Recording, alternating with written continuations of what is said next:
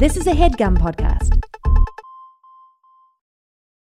Fine Dining, the search for the most mediocre restaurant in America, is a podcast where comedian Michael Ornelas is traveling the country, eating at all chain restaurants in search of the perfectly average 5.0 out of 10 dining experience, the objective middle threshold of where bad becomes good.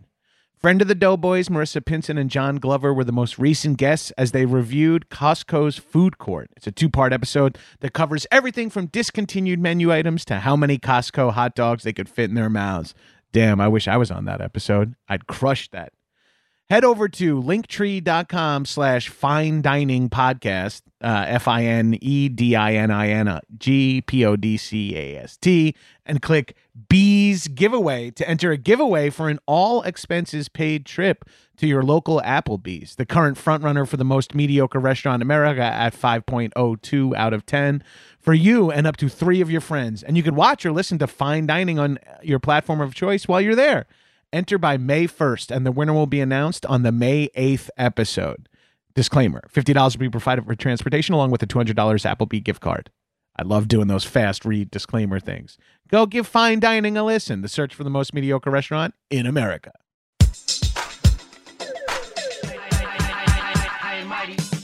What's up, shitheads? Welcome back to another episode of High and Mighty. It's me, oh boy, the number one fuckboy, Johnny G from the South Shore of Nassau County, Long Island, standing 6'2", 296 pounds. That's right, that number's below 300. It's John Gabris. All you gotta do is trust me. Jackson, Maine from A Star Is Born. We still haven't come up with a replacement for you?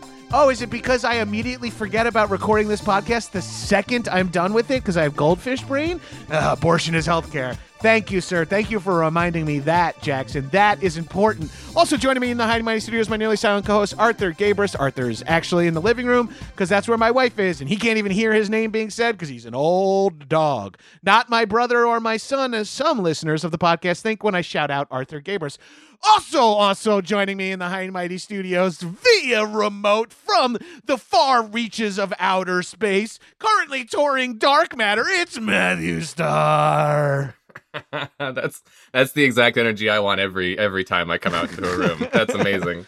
Yeah, that's why I just do wrestler intros for for job interviews and shit. Just get everyone all hyped up so the room is hot and ready. Like as somebody who strictly ran like cross country and was a swimmer, like you never get that intro. You never get that kind of energy, you know? I swam this morning. I hit my laps at the WeHo pool. I was captain of my high school swim team, Belmore Merrick Central High School District Squad. What were your events? I did the 50 free, the 100 free, and the breaststroke, and then in relays did those because we had 200 IM, which was like my favorite event. Of course, that doesn't really exist past high school, but that's like just doing 50 meters of breaststroke or 50 yards of breaststroke or 50 yards of fly is just like you feel like a champ. I also loved the IM, but I was the exact opposite of. I was more distance swimming and like backstroke and butterfly. Oh, but you would have I'm sure you would have beaten me because I always lost it to people who were good at breaststroke. In that, I'm not good at the IM. I was in the medley relays, which was because that doesn't the 200 medley relay. I think is not in the Olympics because it is just like it's all 400. I think 400 is the medley relay now. Did you swim in meters or in yards? In yards. You swam. So did we. No, I also swam in yards because I thought it was just like backwater Ohio shit of like. Like if a school had their own pool, like my school didn't have our own pool. No. My poor mother, I had this like revelation the other day. Like my brother's like, I'm talking to him. He's like, I got fucking flag football with one kid, baseball with the other kid. I'm like, this is reminding me that Joanne, my mother, used to drive me to swimming before school. Yeah. Was your swim practice before school? Yeah, because I was like really committed to it, and my mom would go to the YMCA because we had to drive to a YMCA that was like 40 minets away from. We had to drive to the Freeport Rec Center, which is like 2 towns over. Yeah. And she was the high school, she's retired now. She was the high school librarian at the time, and we would get to school, and I'd be like soaking wet, and then she would go into the teacher's lounge and microwave a Jimmy Dean sausage sandwich for me. That is really good for you. Yeah, really. I mean, but also, God, do you remember how much you could eat? Do you remember how much you could eat when you were like doing swim practices? Bro, we would get to school. I would stop and get. I was swimming on Long Island, so once I could drive myself, I would like race to the bagel store and eat like a breakfast sandwich and a bagel with cream cheese before school, and then have like school lunch like 3 hours later or whatever. Yeah. I remember the first time after, and this has nothing to do with space. We're supposed to be talking about space. I remember the first time after. Just get into it, man. Hey, look, I could tie it together. Being underwater is as close to being at like it's. Trust me, I've gotten to scuba diving the last few years. You do feel like a spaceman when you do it. You do feel like you're soaring over the surface of some foreign planet. So if you had the opportunity, would you want to go to space? Yes. You would? Yes. I have like a disease or a condition or psychologically broken in which the idea of just doing something I haven't done before appeals to me.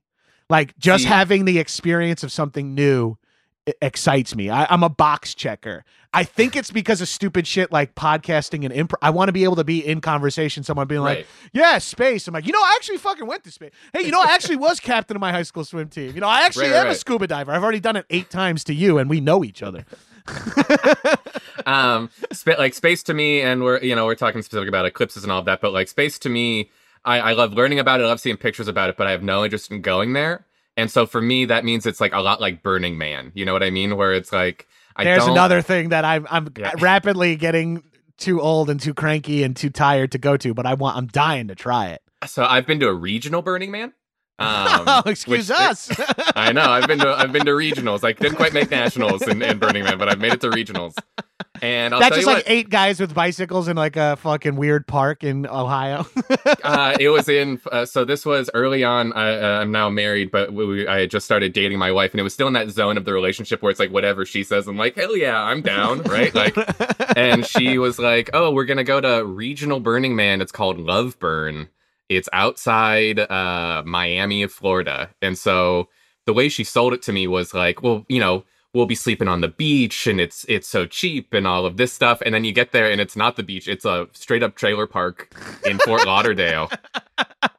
And we like slept on the parking lot cement of this, and it's so expensive because you have to bring everything. It's like, it truly is like going to space because like it's pack in, pack out. Yeah. Yeah, it's pack in, pack out. And it was one of those times where you meet either like the coolest women you've ever met in your life, or like a guy who's like, you see that bird? Yeah, that bird's a drone from the government. All birds are drones. Oh, weird dudes ruining environments? Yeah. No way. I'm ruining social situations? I can't picture it. Sorry. That was the first time I think anybody in earnest ever told me about the blockchain. And I blocked that out. Yeah. I don't count that a positive. Yeah. That's so funny. That's something I've always been intrigued by is Burning Man. Like a friend of mine told me he went and he's like, yeah, I did this thing like the human car wash. I'm like, what was that? He's like, you like walk through naked and they scrub you with like mops and brooms. And I was like, okay. So I've done that. And what he's leaving out is that you're not alone. It's not like you're in like a row. Yeah. Yeah, and so it's like, did I want to see everybody's dick that we were in our camp with? Like, no, I didn't. But also, you don't want to be the guy who's the new boyfriend who's like pouting in the tent while everybody's naked getting, you know what I mean? So it's right, and you're like also like, I probably can use a rinse. I could use a shower, yeah. And right. It's either that or like the fucking trailer park shower. So sure, I'll go to the place where they douse you with Dr. Bronner's soap, and then they dry you off with like leaf flowers. Yeah, with leaf blowers. That's awesome. Burning Man, I'll say, is something that like it appeals if you have money. That's who is interested in going to Burning Man, because it's a place where it's like money doesn't exist, and you know who like wants money not exist is people who have money. Yeah, they want to cosplay as like it's fun to be, and even those people who are cosplaying as being no money, they are staying in like the elite section, the VIP, and that's the only way I'm gonna go is if I can go to an air conditioned trailer when I want to go to sleep. Like that's the only way I think I could do Burning Man at this point in my life. I'm like a little too old for like, and I'm not gonna be there like, you know, in fucking weird, you know, circle jerks and shit because of my my monogamy bullshit. So right, that's actually where I learned that like my monogamy is like is like very much a part of me was everybody was doing certain substances. I don't know what the deal is on this podcast. I'm allowed to say they were doing Molly or whatever. Yeah, you can talk about but basically like they did it, and then a woman walked up to me and she was like, "Are you having fun?" And I was like, "Oh yeah, I'm having a really good time." And she's like, "Can I give you a kiss?" And I was like, "No, thank you." It's like I'm here with my very casual girlfriend, and it's like, oh yeah, this is it really solidifies your monogamy going. Yeah, I solidify my monogamy in dreams when I almost hook up with like a fake random person, and I'm like, shit, I don't think my wife, I can't do this, my wife, you know. And I'm like, no, and like then there's a part of me that's like, isn't this a dream, dude? Just fucking finger Florence Pugh, won't you? I straight up had a dream where I kissed Florence Pugh, and she said, "That was nice, but I'm not even bi." That's what she said to me, and I was like, copy that. I think I pushed her all the way away from men.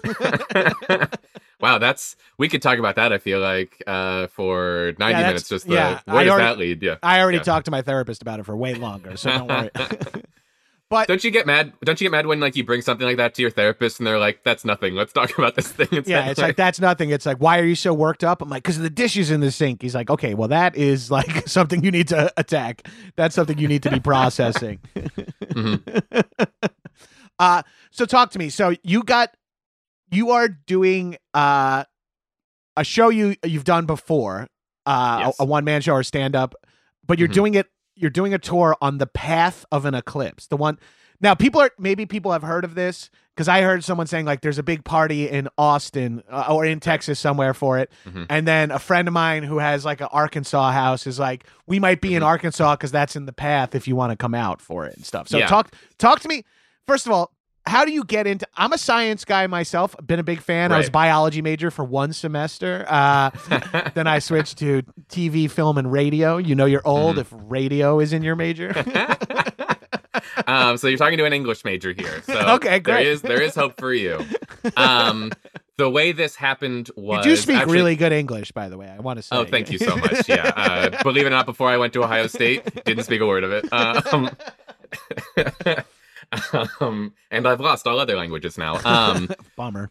But no, so basically this is a show that I created in like 2017, 2018, kind of to impress the same woman who is now my wife. Basically like, she was, helping to run, or she was running, she had founded a comedy theater in New York called Caveat. Oh, familiar. Yeah. And so they were like, "Hey, we want to do this nerdy comedy thing." And I, as somebody who, maybe you are a more successful and talented improviser than I am. But you reach kind of a point where you're like, I wish I could make something that lasts for longer than 25 minutes. Preaching to the choir, like something that I could get better at. Like... Right. And so I basically was like, I said to her, I could write a half hour of stand up about dark matter. So I didn't know anything about it. I didn't know anything about the science of it or anything like that. My last name is Starr, so I've always had like a affinity to I took astronomy classes. I like astronomy. I've always been like an amateur enthusiast. Oh, if you ever have a kid, you can refer to him as the Star Child, and that's pretty exciting. That'll activate some Burning Man freaks.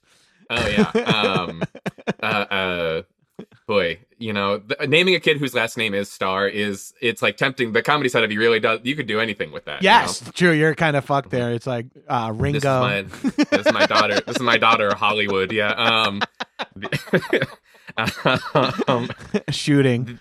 Yeah, my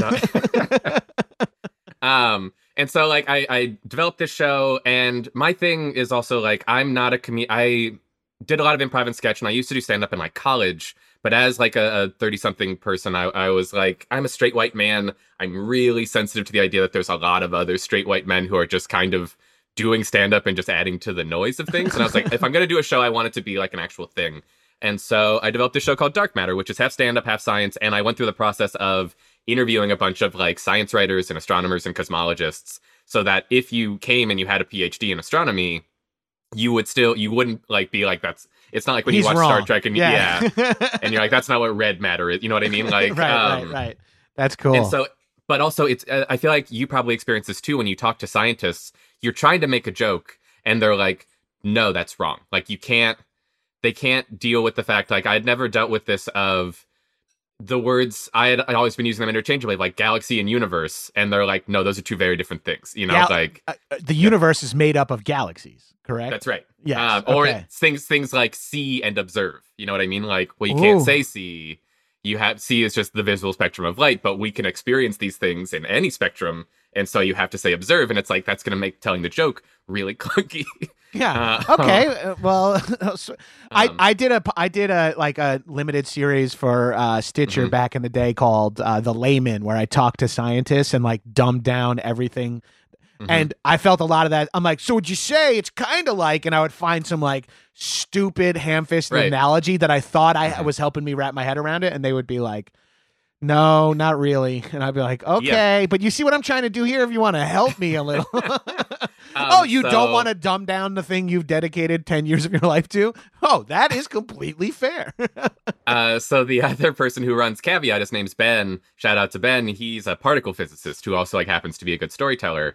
And he's the person who, as I was developing the show to begin with, I would like corner him and I'd be like, I have a joke. Does this make sense? And I would tell him whatever shitty joke I'd just come up with. And he'd be like, he's like, this works. That doesn't make any sense. Yeah. He's like, that actually, the science is good there. It's just not funny at all. You're like, oh, okay, back to the drawing board. Cool. All right. Mean. I wasn't really asking that, but thank you. And so basically the like zenith of this show before was I headlined the British Science Festival. The dream. Which I think that's like what every little boy dreams of. And also, you know, what comedy club owners are thrilled to say when you try to get from the British Science. He's neither British nor a scientist.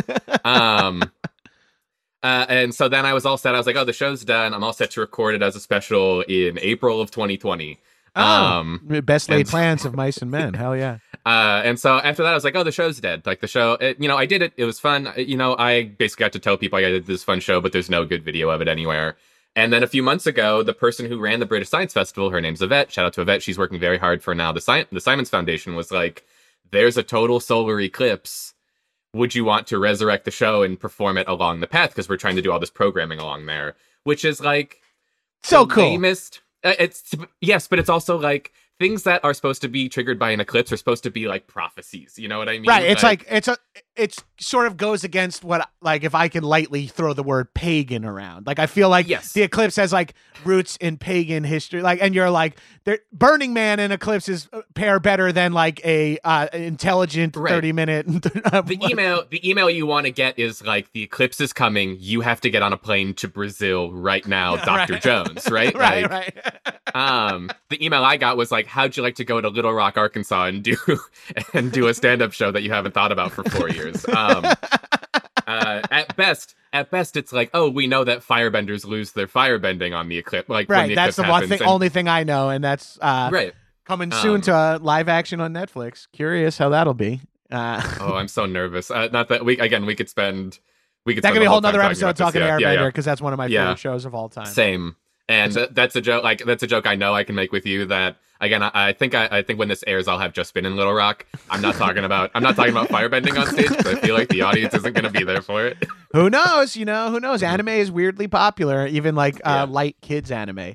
But it is a weird email to get to do that. But would you say what other life could the dark matter half hour have? Where you're like, actually, this is one of the few perfect times for me to be doing this if you were willing to book this specific. And also, it's like the end of the show. Like, the show was it's half about science, it's half about like I went through a breakup, and then like 10 days later went on my first date with Kate, who's my wife now. Yeah. And when I was doing the show before, we were just like dating. We had maybe just moved in together, and it's like now we're married. Now like the show's about that. So it's like, it's nice that I'm really grateful to have this opportunity to do like more. Update it a little bit.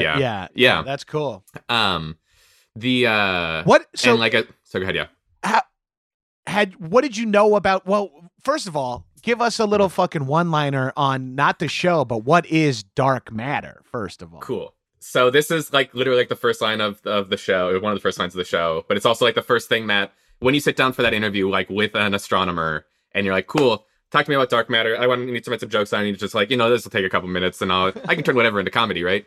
And this cosmologist looked at me, and she was like, well, the first thing you need to know about dark matter is that it's not dark and it isn't matter. And I was just like, this is going to be a lot harder than I thought. Is it like antimatter, which is another phrase I just know from like video games right. and It's comics? not. It's different than antimatter. It's a different thing. So basically, dark matter is this like invisible's the wrong word because it's non-luminous. It just doesn't interact with light.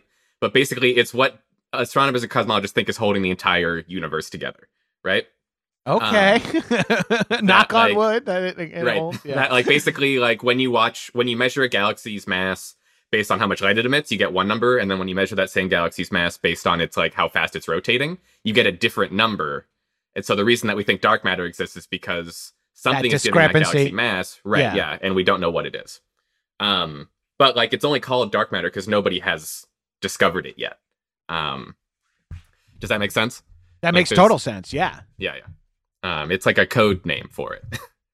So that's obviously never been seen, but has it been observed? So that, like, they can observe evidence of it, but there's been zero direct detection of it. And there's been, like, this is what I like about science. This is what I like about space in general, is there's still a lot of room for people to be, like, very passionately wrong. You know what I mean? Yes. Well, that's kind of what I like about science is that, like, right. And you can change your mind. You can be convinced otherwise. And so, honestly, this is a weird thing that I would say, like, yes, keep writing. There should be more weird comedy shows. There should be more comedy. Like, comedy doesn't just have to be the same stand-up set over and over again. That's why I like doing this show. But also, like, there is a weird stress that comes from, I get, like, alerts on dark matter from, like, oh, it's science.com or all of this. And every time it's like, does this disprove dark matter? And it's like, right. Oh God. Can you wait? Show? Can you please wait till May? Yeah. But yeah, that basically, like, it's people who are, like, trying to figure this thing out, and nobody's been able to yet. But, like, basically the leading experiment is to try to direct detect it, that they're, like, trying to create an environment where they can see it, right? And so they, like, built a laboratory under a mountain range in Italy because, like, their thoughts are that, like, if it's under mountains, then all the other shit that we can detect can't reach it, but dark matter can pass through whatever. And so they're, like, basically trying to, like, catch. So I think Ben described it this way to me. It's like they're basically, like, trying to catch an asteroid, like, in a pie pan. That, like, you just, like, put in your backyard, like, hoping it just, like, hits that exact thing. And so, like, they're using, like, ultra radio pure liquid xenon, which is, like, really hard to come by. They're using so much of it, and just, like, xenon is a noble gas. Oh, there, Mr. Wizard. Easy. Something I remember from the periodic table. Shout out Dr. Parla Greco, my chemistry teacher. But yeah, like, it was really fun there's an enjoyment to it, right? Of, like, to figuring out how to communicate this thing to people and have it also be funny and enjoyable. Like, also, there's a weird kind of ego thing too for me of, like, I wanted to see, we don't share a single thing in common with dark matter. Like, it's not made of the same stuff we are. It's not comprised of the same stuff. And it's like, comedy is all founded on, can we connect? Can you find a connection to it? And I was like, oh, what if the show was about that? Like, can I make people feel something about this thing that we have literally nothing in common with? So come see the show. Maybe we'll see if I did it. Yeah, I mean, I'm already connected. I'm already ready to be fucking full dark matter.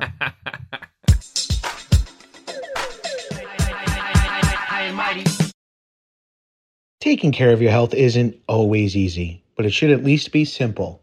That's why for the last few years, I've been drinking AG1 every day, no exceptions.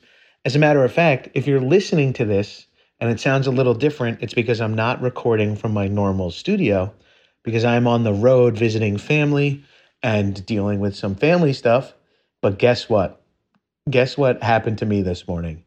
I still got my Athletic Greens 1, my AG1 in, because I got the travel packs, baby. These things are a godsend on the road. So I know, even though I'm making some bad choices because I'm sliding into some old behavior, I can wake up in the morning and make a good, fresh choice by pouring myself just one scoop mixed in water once a day. Boom. It's got me feeling energized, focused, better, nourished, stronger, and ready to take on the day. That's because I get my daily dose of vitamins, minerals, pre and probiotics, and more. Powerful, healthy habit that's also powerfully simple. I've talked to you about this. Boom. It's an easy step. Now, tomorrow morning, I got, I'm going out with some friends tonight while I'm visiting town, but tomorrow morning, I know I'll reset and start my day as healthy as possible. I started my day today as healthy as possible with AG1. So simplifies my daily routine, helps me get vitamins in first thing in the morning, and helps me get water in first thing in the morning. So if there's a product I had to recommend to elevate your health, it's AG1.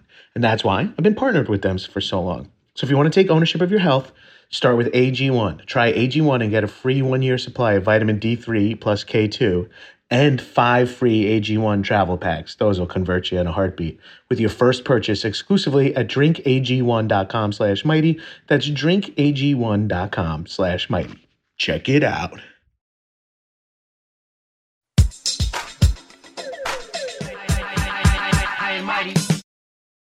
I guess this is like not the right question to ask scientists, but the question I want to ask is, is why? Like, why do we want to, like, why are we studying? Well, yeah, why study it? So, because, like, are there, like, possible applications for time travel and energy, high-speed travel, whatever, like, obviously, I'm a big fan of finding out, not just for myself, as I've said before, box check or whatever. Right. I'm a big fan of scientists finding shit out because except that it seems like everything we find out we use for like weapons and surveillance now. But like if we could figure, like, I love hearing like during the space race, the pencil, like all these like things, ballpoint pen, like all this shit gets like invented. And you're like, I love that just progress of knowledge and like pushing boundaries. But what could possibly, like, what are people excited about, or what are scientists excited about around dark matter? So it's definitely different than like the superconductor stuff where it's like, oh, this could lead to clean energy and all of that. Of like, basically, it's like it's the origins of the universe is why they're studying it. And so there's not like a direct application to it just yet. It does have implications because basically, like, and again, this is all stuff that you'll hear about in the show, but like basically, we can only see 5% of the universe, right? We can only see, and by see I mean observe. I mean like actually, like we've only identified 5% of the materials of the universe, right? So that matter is all called baryonic matter. There's a name for everything that we've identified. It's called baryonic matter. 25% is dark matter. The other 70% is dark energy.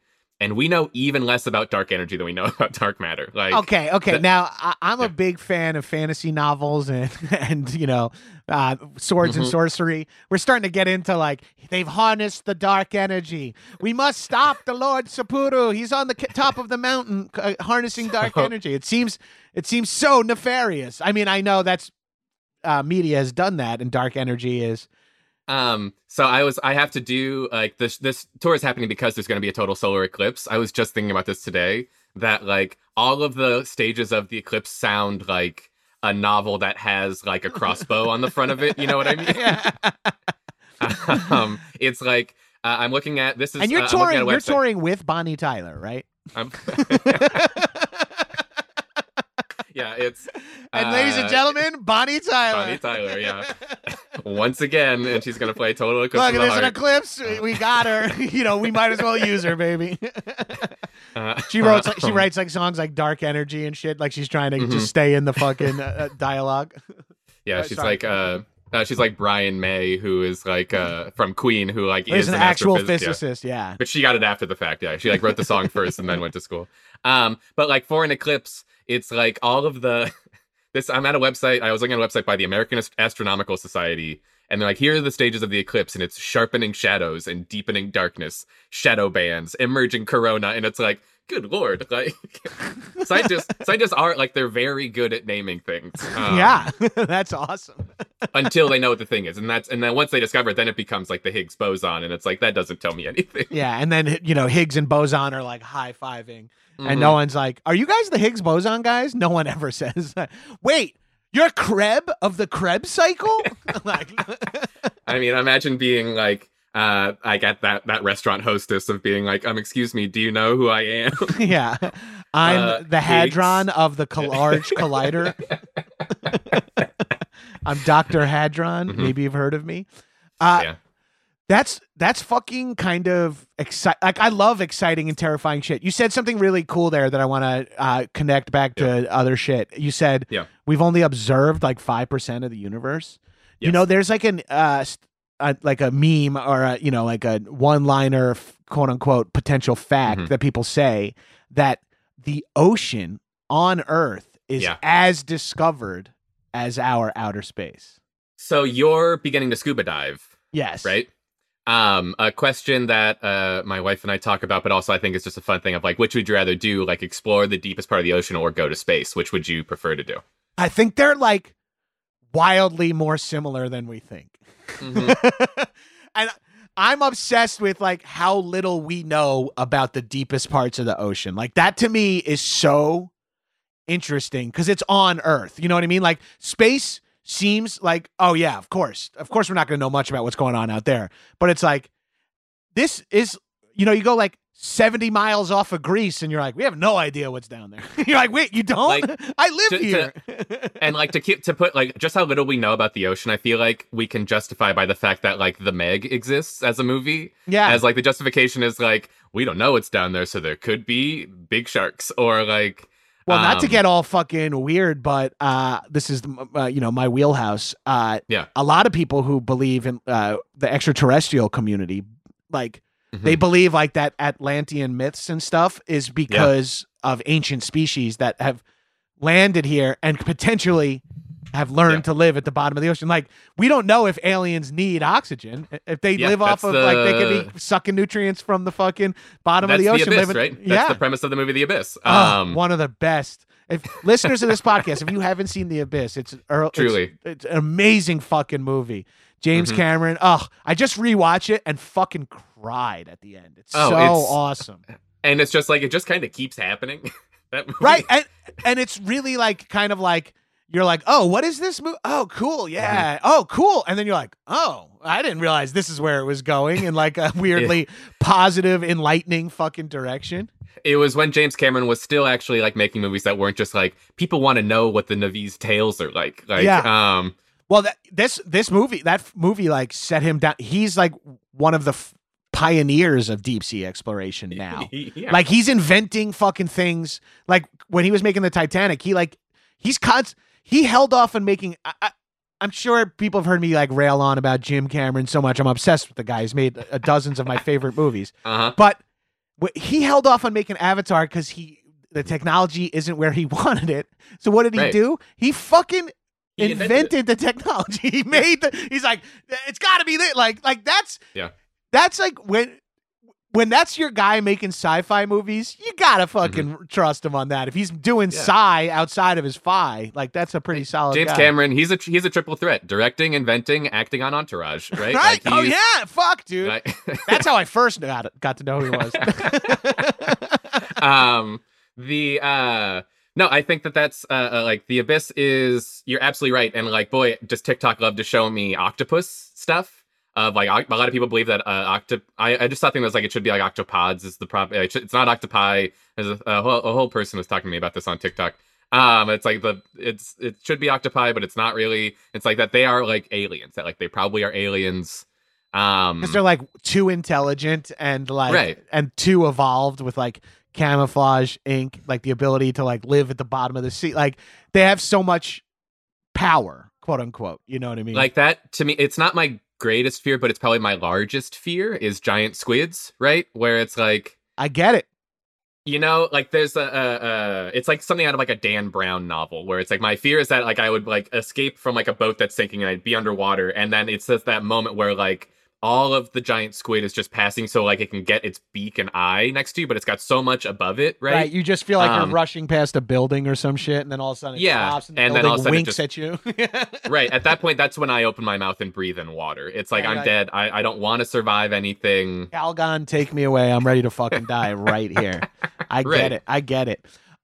Well, the deep sea creatures, like the shit that they're finding, like fish that live without light, like, or marine life that live without light is terrifying. Like they look crazy. They're like blind. They have like those big white milky eyes, and like all the fish and shit that have their own bioluminescence. Yeah. All that shit is so fucking eerie. like, oh, this animal makes light. And then it's like, oh, some deep sea plants can live off the light off of animals. Like, that's fucking, yo, God be tripping, dude. And I think like you're not wrong to compare deep sea with space, because like that's also what's happening in space is now that we have like the James Webb telescope and stuff like that up, they're finding like weird galaxies. What's the Webb telescope? Is that it's called the James Webb telescope, yeah. And so basically like it's the replacement to Hubble. Hubble got us through a lot, and then the James Webb just went online like a year or two ago. And it's basically like going from like standard def to like HD in space, I think. And that's been like, that's the one where they're like, whoa, we've discovered another galaxy with very similar like atmosphere to ours and stuff like that. Or like the picture of the black hole that went around. Or they just took like a really crazy picture of Neptune where you can see more of it than ever. So fucking cool. That's the other thing I love about science. And like, especially at, yes, there are huge discoveries. But just like to compare it to football for any of my mouth-breathing listeners, it's like gaining a yard is gaining a yard. You know what I mean? A better picture of Neptune is a step towards the touchdown. Yes, of course, we're not getting like an alien leaning his head out and waving in front of the... But like every step we take is closer to something fucking radical happening, you know? But it's also like science is tricky because you have to be careful who you listen to. And it's like the scientists, the smartest people... This is something I also realized interviewing people, is that it's like they're not willing to make statements that are probably 99% safe to make. Right, because they are scientists, and I love that. But whereas like fucking Joe Rogan or whatever, or Neil deGrasse Tyson even, honestly, not as different as maybe you think. I tend to think they might be a little more similar than we all want to admit to ourselves. Yes, it's like they're much more willing to like make these statements that are kind of, and so that's why you got to be careful. And when you get into space stuff, that like talk to like find out. Inverse is a great website, or like read from like the Jet Propulsion Lab. JPL is always releasing cool things. One of the coolest things I did at the Layman was go get a tour of JPL and interview a rocket scientist who was working on like the Mars rover. Yeah. There was a minute where it looked like I was going to get to do dark matter at JPL. Oh, if any JPL heads are listening, fucking book them. Yeah. Book them just based on the guy's name is Starr, for fuck's sake. You got the fucking company-wide emails right themselves. Mm-hmm. New star discovered. Mathew. But also it's like, as a comedian, I must be fucked up to be like, I could give a shit about the Comedy Store. I could give it, it's like, I want to perform at JPL. You know what I mean? But like that's funny you said, because again, tagging back to my box checking shit. But like, what I've learned with the level of my career is that I'm never gonna be a fucking millionaire. I mean, I rent an apartment still, even though I've been on TV for like 10 years. So I feel like I'm never gonna be a big millionaire who gets to do like all crazy shit in his life. But if my work gets me invited to shit that I like, here's the thing. I don't have a real desire to hit up Little Rock. I don't even have a real desire to go see a solar eclipse. But if I got to go like do comedy along the path of the solar eclipse, you're not going to catch me turning that down, because that's like a once in a lifetime opportunity. So all that shit appeals to me. So I totally get the idea behind like, do I want a Netflix special, or do I mean, yes, we all want money, but like, or would it be exciting to go to JPL and do comedy for, and ultimately, like, first off, I feel like you're I disagree with you that like you're so extremely talented that I have no doubt that you're going to get something, and it'll happen eventually. As the business before the business crumbles, I'll get a little something. I know, right? But also like doing a travel show, you know better than anybody that like going to Little Rock or going to Bloomington. I'm going to be in Bloomington. I'm going to be in Erie, Pennsylvania. I'm going to be in Worthington, Ohio, and Cleveland and Rochester. That it's like and Austin, Texas for the eclipse. That like you go to these places and it's so much fun. To go, like you were on UCB's touring company, right? Yeah, and that's what's worth. Me too. Yeah, it's like worth it for that reason, like just to see. Right. I mean, I was, taking 2 connections to go from like New York to Florida, so that it would cost UCB like $80, and I would share in a hotel room with like with a snoring Neil Casey.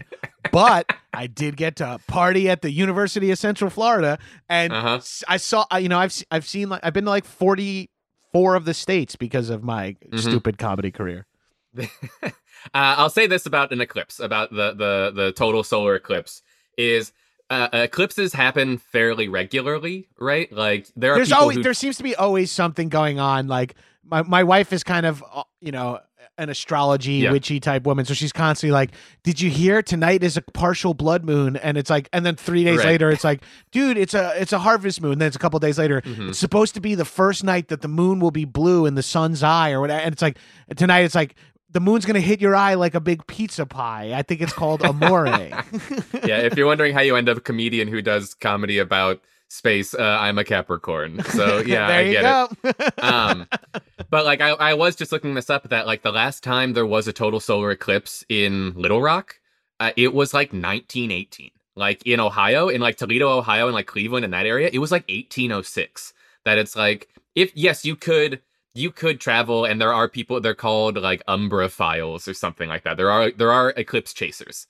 That's so awesome. Let's write that movie. Please, can you and we're gonna write the Twister, but for eclipses. I love that. Just the Burning Man of like pseudoscientists shooting around the country. We got to get to Rochester, man, quick. We got to save Bonnie Hunt. Just like, Bonnie Tyler, not Bonnie Hunt. Bonnie Hunt would be great in it. She'd be great in it. She's attached. But it's like, it really, from what I understand, I've never seen a total solar eclipse. I thought I had, but I think it was an annular eclipse, and it was in Ohio in like 94. And that's something, and that's the thing, there's like all kinds of variations of eclipses, right? So yeah, a total solar eclipse is when the moon covers the sun entirely, and an annular eclipse is when it happens in the butt. Sorry. The annular is like when there's still like the ring of fire around it. It's like, it's not quite blocking out the whole sun. Yeah. So is this one of those, you got to look at it with like the slit glasses on? No, it's a total solar eclipse. So it's like you need the glasses to begin with, but then once it covers it, you can take the glasses off. And you can just because look. the sun is, you're not looking directly at the sun. Yeah, the sun, like apparently, from what I've heard and like talking to people, I have friends who have seen it, and I've been talking to them about it. It's like, it is like a primal experience to experience a total solar eclipse. Like you'll go, and people like plants, animals start freaking out. Like actually, I'll just name. Do you know Jeremy Bent? You know Jeremy Bent, right? Yeah. He was telling me about it, and he was like, and he's such a smart, talented. I love shouting out Jeremy here. He's like, you just start shouting. You won't even know why. Like you it's just like you're start shouting. You don't even know why. It's a perfect, for the listeners who don't know Jeremy, it's a perfect Jeremy. Yeah, he's got a super deep voice. Listen to Mission to Zix, I think is the name of the podcast he's got. Shout out Mission to Zix, Yeah. That I can only imagine. That seems so appealing. Now, I guess I don't fully understand why it happens in different places kind of days apart or whatever. Like, because your tour, it's not like your tour is like 7 shows over 18 months. It's like, But also, like, I'm not there on the days of the eclipse. Like, the eclipse is one day. The eclipse is happening in one day. I'm just touring along the path and the lead up to the eclipse. So, like, the eclipse is on April 8th. Okay. And it's going to go over everybody then. Like, yeah, that would be nuts if it was so on April 8th, the people in Austin and Rochester will be able to see the eclipse. That's right. At slightly different times, but yes. Right, yeah. And that's the path. It's not everyone on April 8th can step outside and see it.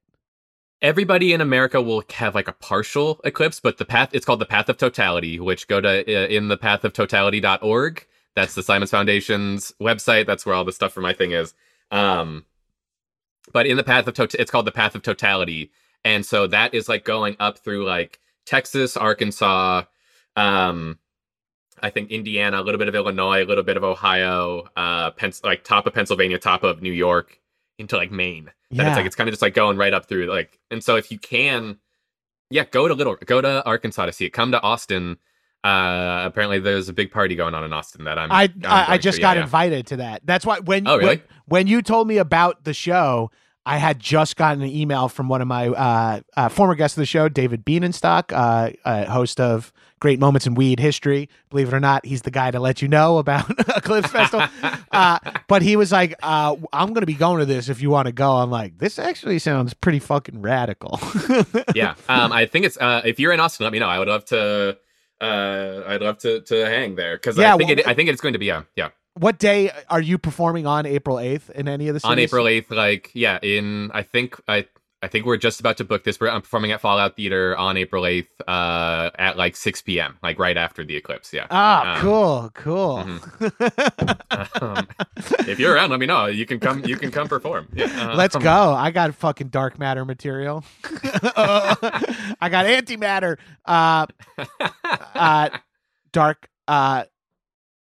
Dark matter. Again, just saying that is fucking badass. Like, it's right? it does sound like comic book shit of like, he's harnessed dark matter. Well, we have to stop him, like. It is, and that's kind of the fun of it too. And that's why I like being, I think science we should be allowed to talk about it without having a doctorate.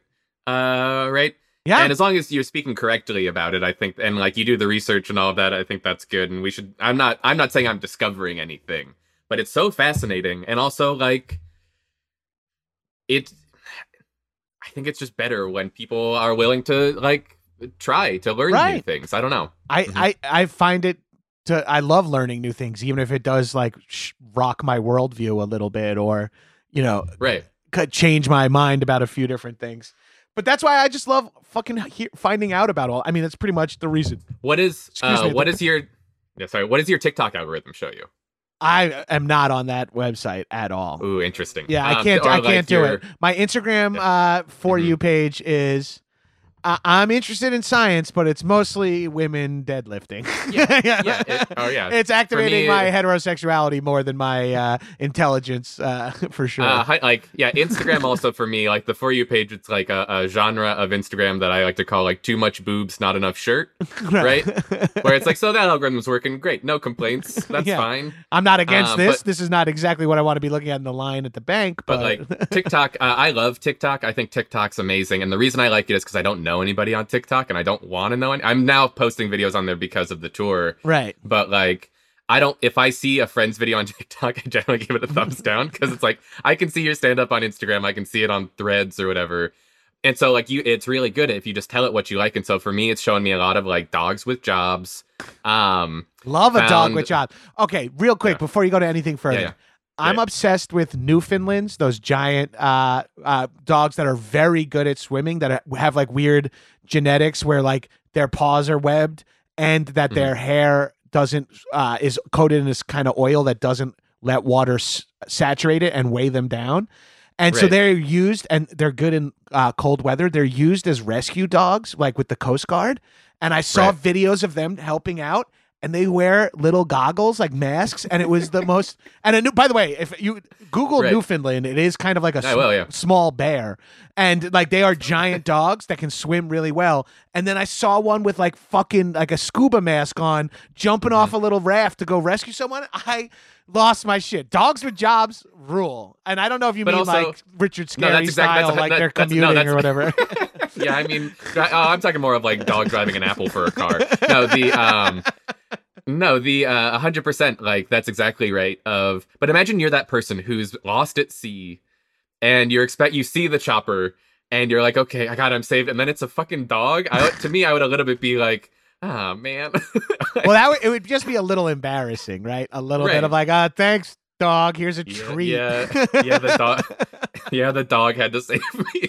Wait, I've been like obsessed with this story of something that happened in LA. We've been having like, we're recording this in early February. We've been having like insane rain here. We have a tropical river sky or whatever. An atmospheric river. Yeah. An atmospheric river. And it's caused the LA River, which is normally, if you've seen T2, shout out Jim Cameron, is just got a trickle of water down the middle. Now it's like a raging class 5 rapids at the peak of rain. A dude's dog got in there. He went in to rescue the dog, and then the LA Fire Department, the dog got out on his own, and then the guy had to be rescued by like the LA Fire Department, like had to be like airlifted out of the LA River and shit. And like that to me is like, just imagine you're the dog and you're like, oh my God, John, you fucking idiot, dude. I told you I'd be out of here in no time. I was fine. Fine. Relax. You get all worked up. Oh man, that is 100% me. I'm the guy who's like, well, I had to save the dog, and the dog gets out fine. It's like, okay, well, fuck. Like, honestly, I saw that, and I was, I saw that story, And I immediately was like, boy, this is like what The Rock does in San Andreas. Yes. Before the earthquake starts. Yeah, that cool, like, we're firefighters, but also elite rescue guys. Oh, okay. Right. Of course, The Rock is. Although I think if you're like 6'6", 285 pounds, they don't really want you in helicopters. I just finished. So this is why I think, like, there's no way you're not going to end up a millionaire, because like they keep making shows like Reacher, where please. I can't wait it's until like- I age myself into being a dad TV writer or actor. Like I'm obsessed with those shows, and I didn't even like season 2. How are you not on Reacher as like little Reacher? You know what I mean? Like, how am I not getting like my knee kicked in by Reacher when I go like, "Is this bitch with you?" And he just like kicks me in the fucking dick and punches my head off. I'd fucking love that. Which, if people listening that don't watch Reacher, though, I feel like there's probably a pretty decent Reacher. Probably big Venn diagram of the shitheads and Reacher watchers. The Reacher rounds, as they call themselves. Yeah. Dares to ask the question, what if the Incredible Hulk was also a master detective? It's so funny. He's a genius. He's a total badass. He knows everyone. He doesn't want to fuck women, but when he does, they love it. Yeah, it's funny. Both of us being writers, it's interesting that sometimes your hero doesn't need a flaw. Yeah, no, he could just be fully moral all the way to the core, kill everyone, be justified retroactively that everything he said was correct. And like, did you watch season 2? Oh yeah, I honestly just finished season 2 today, and my joke with it is every time my wife comes in and sees me watching it, I look at her and I go, "They're this close to telling me who Reacher is." Like, I still don't know. We're gonna solve the mystery of who is Reacher. It's like he's this giant man. But we're obsessed. We're obsessed with it. And I don't like season 1 was truly enjoyable, like good, like the old Incredible Hulk show, like roll into town, solve a crime, roll out of town. This one was a little much with all the special investigators, but the highlight scene for me was like, what was his password? His password would have to be something he respects. It's like, we only have 3 tries. It's like the New York Mets. No, he loves this guy. No, he's like, you're not going to like this, but try Reacher. And the guy's password, who used to be in Reacher's unit, was Reacher. And it's like, oh my God, can we just pump the brakes a little? Can we just? But now I kind of like how much they just go in where you're like, I don't even fucking know who this show is for at this point. Yeah, I don't know who it's for. I don't know, other than it's for me. I've watched 2 seasons of I mean, it. it's obviously for me. I've watched all 16 hours that they put out. But yeah, I have no time to get any of this creative work done that I want to get done, but I have watched all of Reacher. Same, man. Well, you're preaching to the choir there. My scene. Reacher to the choir. Yeah, you're reaching to the choir. I don't know if you do T-shirts, but that's the T-shirt.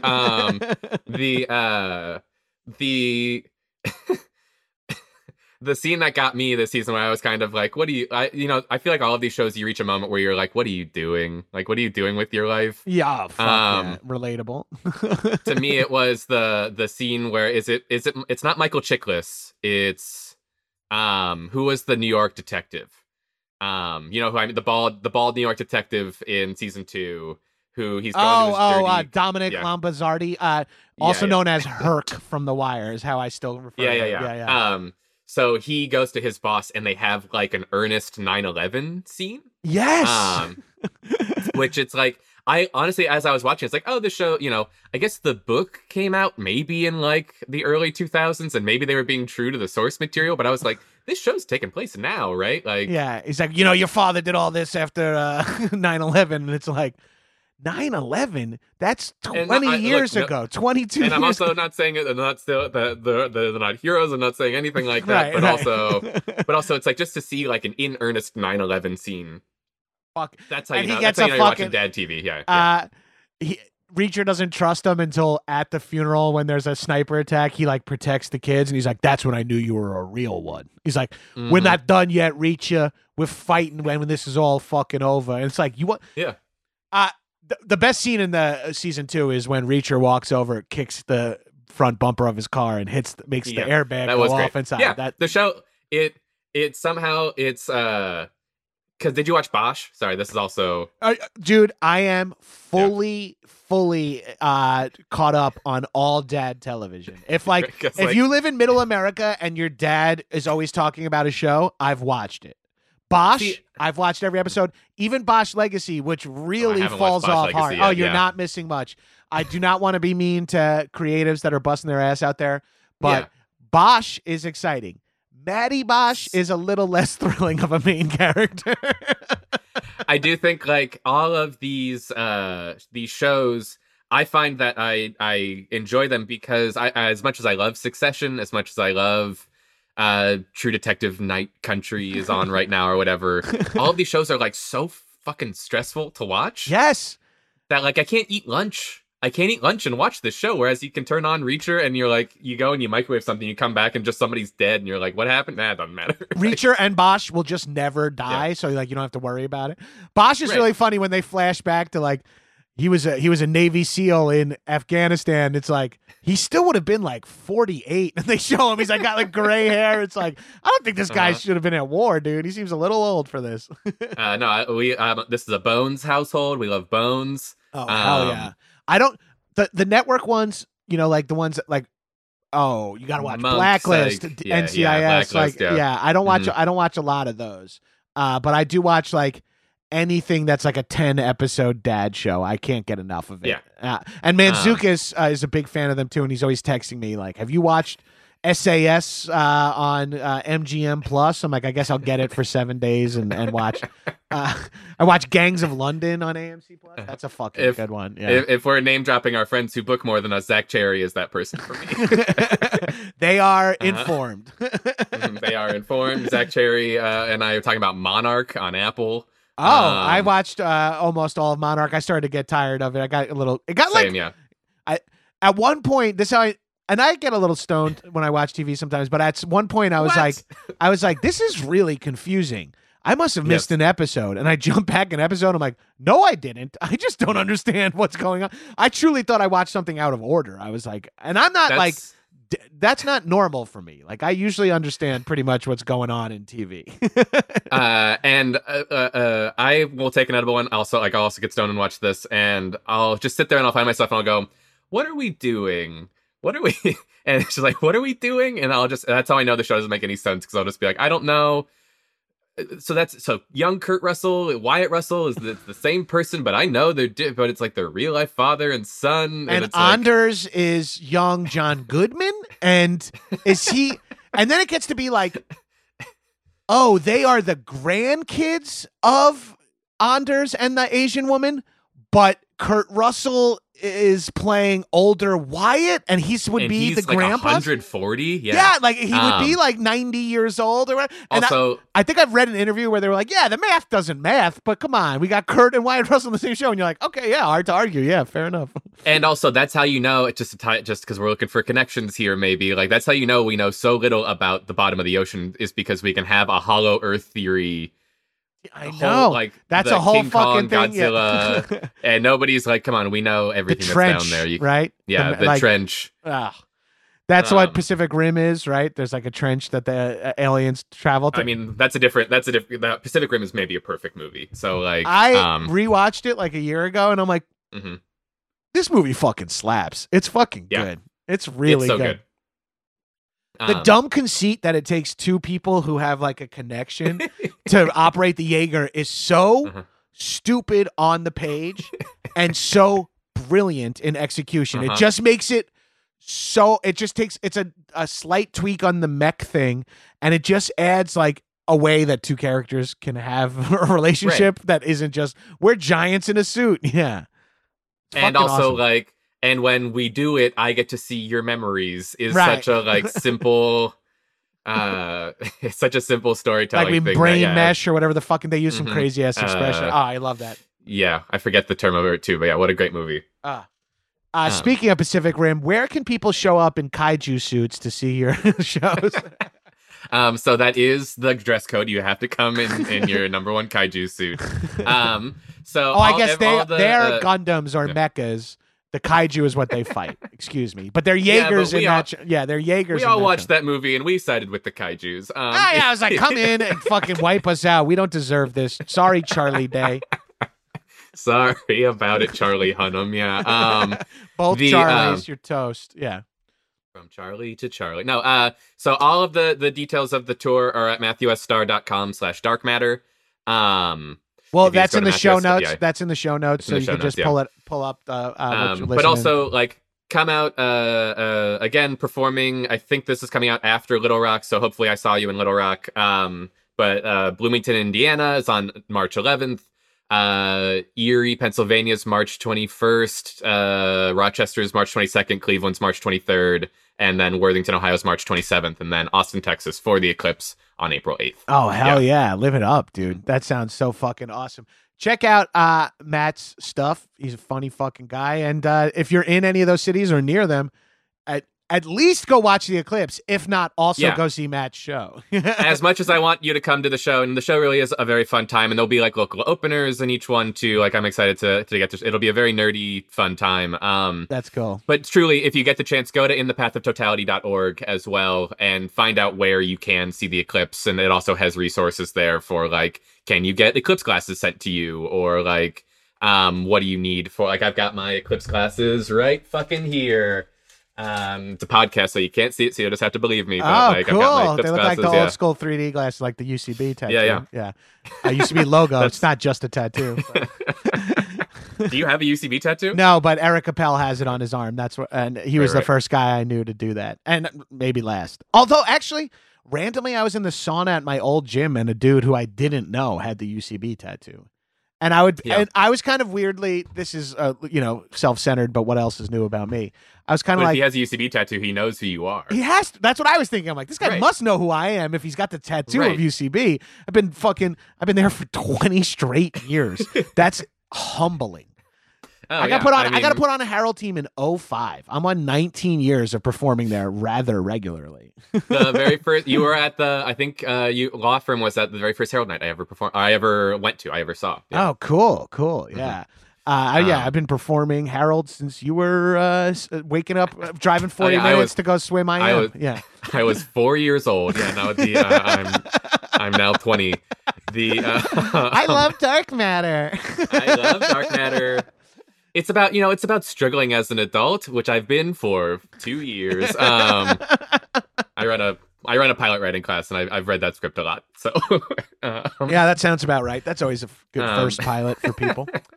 Matt, thank you for taking the time. You're a true star. Oh my gosh, how does he do it? It must be he must be reading the Zoom name as he says it. You're a true star. That can't be right. No, I read that wrong. Hold on. Mm-hmm. You're a true Mathew. Much better. As always, thank you so much for having me. I'm a huge fan of the podcast and of you in general. This was so much fun. All right, thank you so much. And as for me, shitheads, check out Action Boys, the podcast. Check out 101 Places to Party Before You Die on Max. Hopefully, still by the time this comes out. Who knows? They're selling it for parts, pulling the copper wire out of the walls over there at these streamers. Bye, shitheads.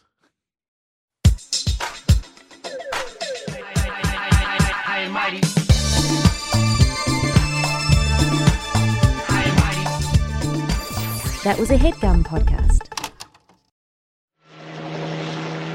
In a part of the world where there are no rules. Holy shit, guys. I'm so pumped. I definitely have not watched this since I rented it on VHS in 92. Strangers united by the threat of death. We got all the fucking major players. Seagal. Vladimir Putin is a good man. Arnold. Here, come. Give it to me. I need you to cream pie me now. Stallone. People are loving this movie. It's got a lot of heart. You're mentally irregular. Now, somewhere, somehow, someone's gonna pay. I would fucking love for my wife to see me rip a guy's throat out.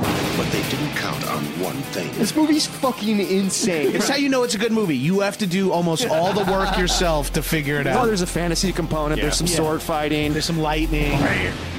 Bam, bam, bam. Bam, bam, bam.